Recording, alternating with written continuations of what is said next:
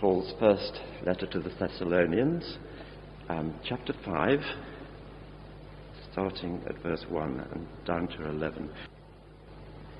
Now, brothers and sisters, about times and dates, we do not need to write to you, for you know very well that the day of the Lord will come like a thief in the night. While people are saying peace and safety, destruction will come on them suddenly, as labor pains on a pregnant woman, and they will not escape. But you, brothers and sisters, are not in darkness, so that this day should surprise you like a thief. You are all children of the light and children of the day. We do not belong to the night or to the darkness. So then, let us not be like others who are asleep, but let us be awake and sober. For those who sleep, sleep at night, and those who get drunk at night. But since we belong to the day, let us be sober, putting on faith and love as a breastplate, and the hope of salvation as a helmet. For God did not appoint us to suffer wrath, but to receive salvation through our Lord Jesus Christ. He died for us so that whether we are awake or asleep, we may live together with him. Therefore, encourage one another and build each other up, just as in fact you are doing. This is the word of the Lord. Good morning. For all of you who don't know me, my name is Andrew Kwopong. I'm an ordinand, which is someone who is training to be a minister in the Church of England, as well as a worker for the last 13 years with London City Mission. There's a bit of a buzz, but that's okay. London City Mission is a Christian organisation that work alongside churches to help them engage in mission with their local community, especially amongst marginalised communities, actually. But over the last few months, we've been looking at 1 Thessalonians. We have heard Paul talk about the great faith that the Thessalonians have, this diverse group of Christians have for one another in the midst of great persecution. We have heard how Paul loves and misses them, even though he was only there for a short while. He starts using very familiar language like, you are brothers and sisters. We were like a nursing mother or a caring father, even saying that they were like children amongst them. Very intimate language.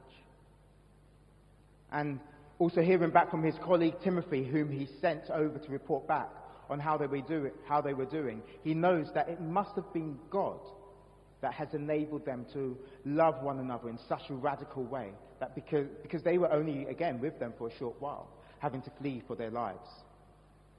So this week, he returns back to this idea of faith and of hope and of love. Faith, hope and love. So he says is it coming up? 1 Thessalonians chapter 1, verse 3, we remember before our God and Father your work produced by faith, your labour prompted by love, and your endurance inspired by the hope in our Lord Jesus Christ.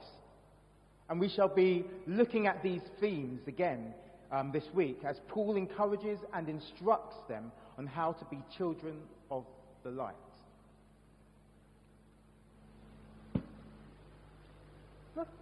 Buttons. There we go. Faith, hope and love. And we're going to have a bit of, so this is Children of the Light 101. Are we ready? We're ready. Okay. So, and we recognise that we need all of those 3 elements, faith, hope and love, so that to stay children of the light, especially in the darkness of their context, where all around them people were living quite dark lives. Paul talks about it being like they were drunk, as in they did not have their wits about them. I remember being 18 and about to head out to a club with my best mate. Let's call him Chris. I'm not going to give any names. well, Chris produced this bottle of vodka. The next thing I remember, I was carrying him on my back down some A road. We didn't reach the club.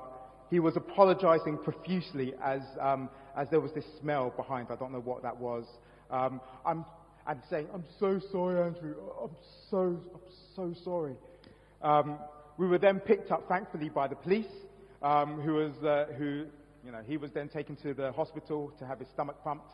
I was taken to the station, insisting that I was okay. Okay, I was insisting I was okay. I wasn't. I threw up all over the waiting room floor. Sorry. Then somehow I got home. Didn't even make it to the club.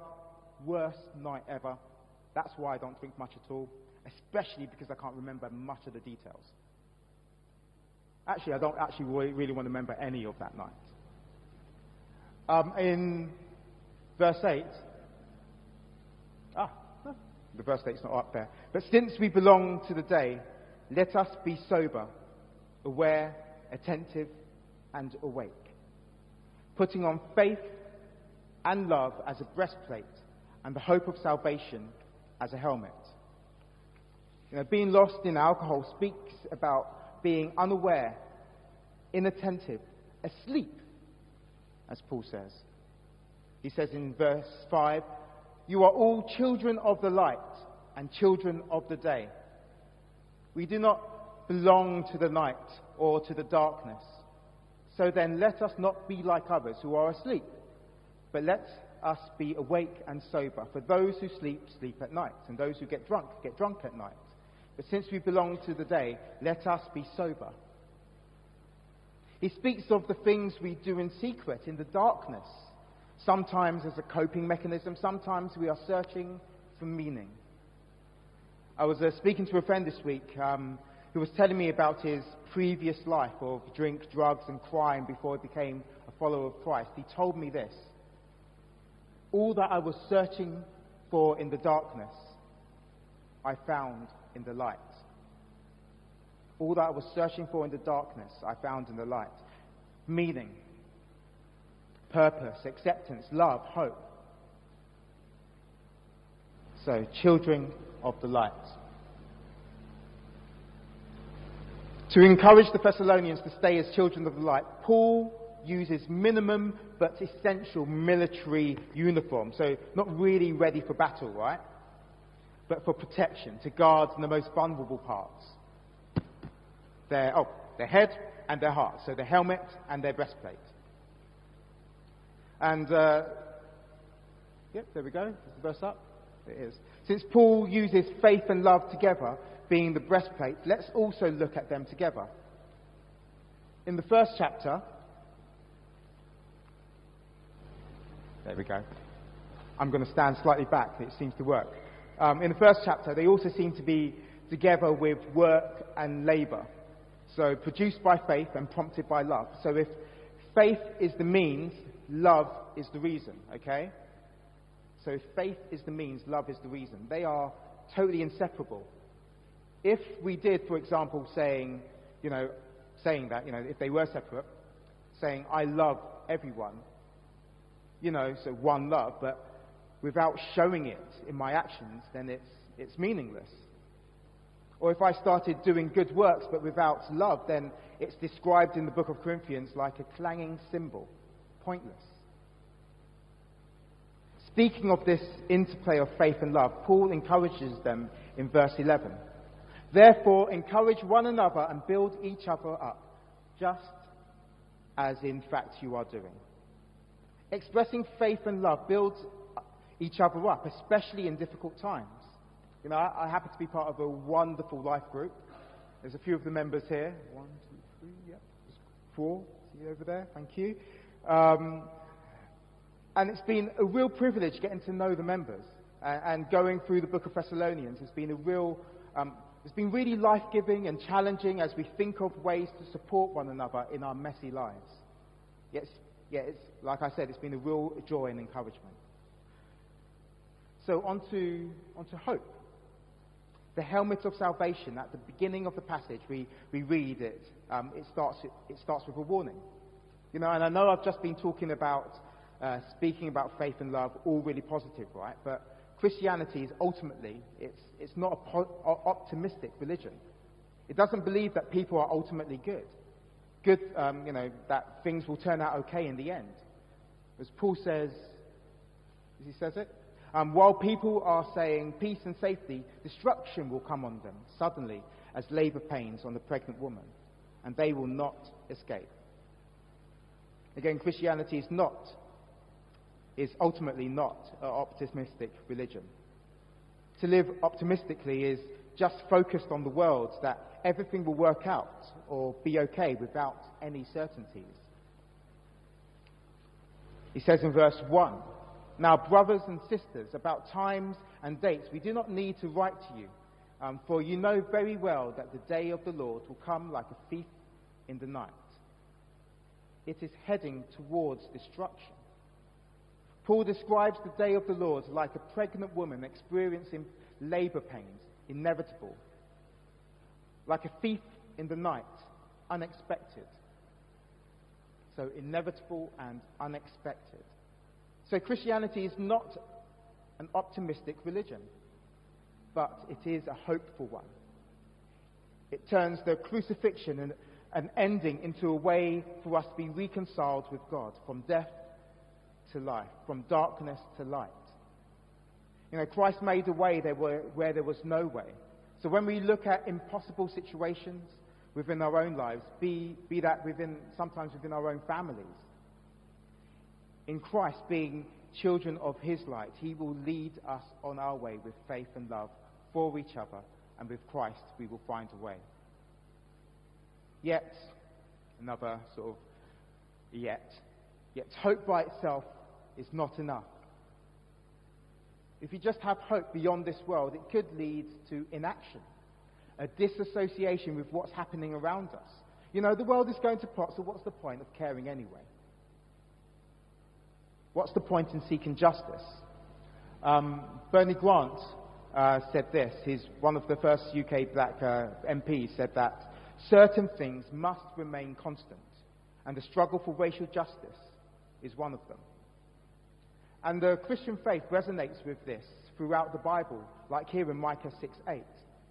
"He has told you, O man, what is good, and what does the Lord require of you but to do justice, and to love kindness, and to walk humbly with your God."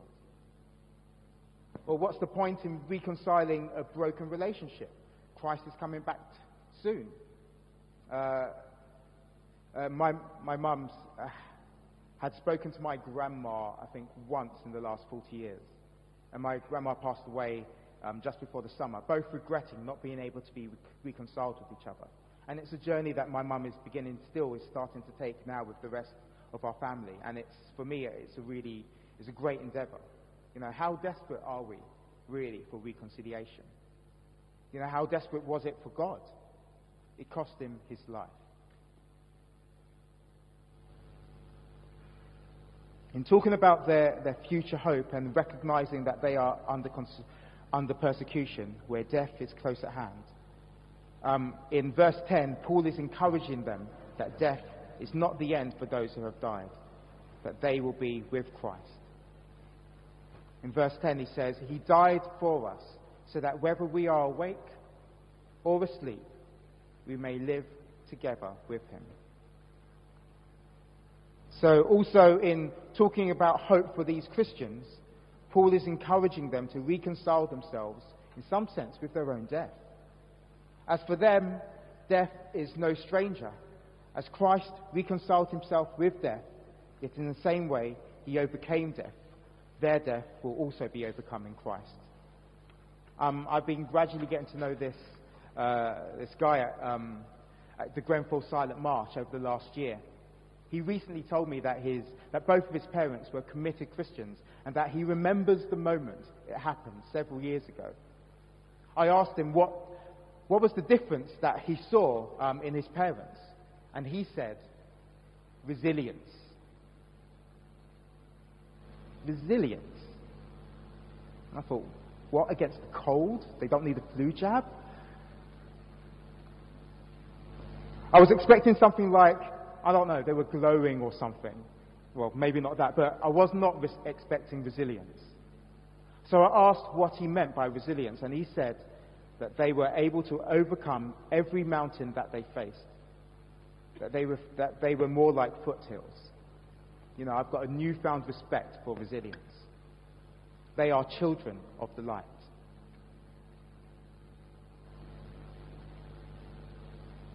So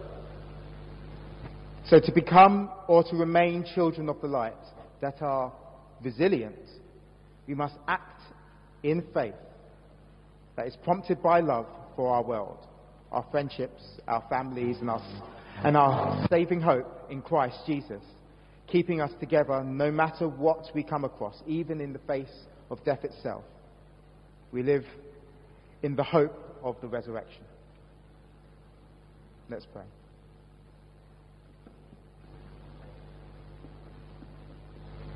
Heavenly Father, I thank you, Lord, for the hope that we have in you, that spurs us on, that encourages us to act in faith and in love with one another and to our friends and to our families and to the world around us and in our communities that are struggling with all sorts. I thank you, Lord, that in those places you call us to be children of light. Amen.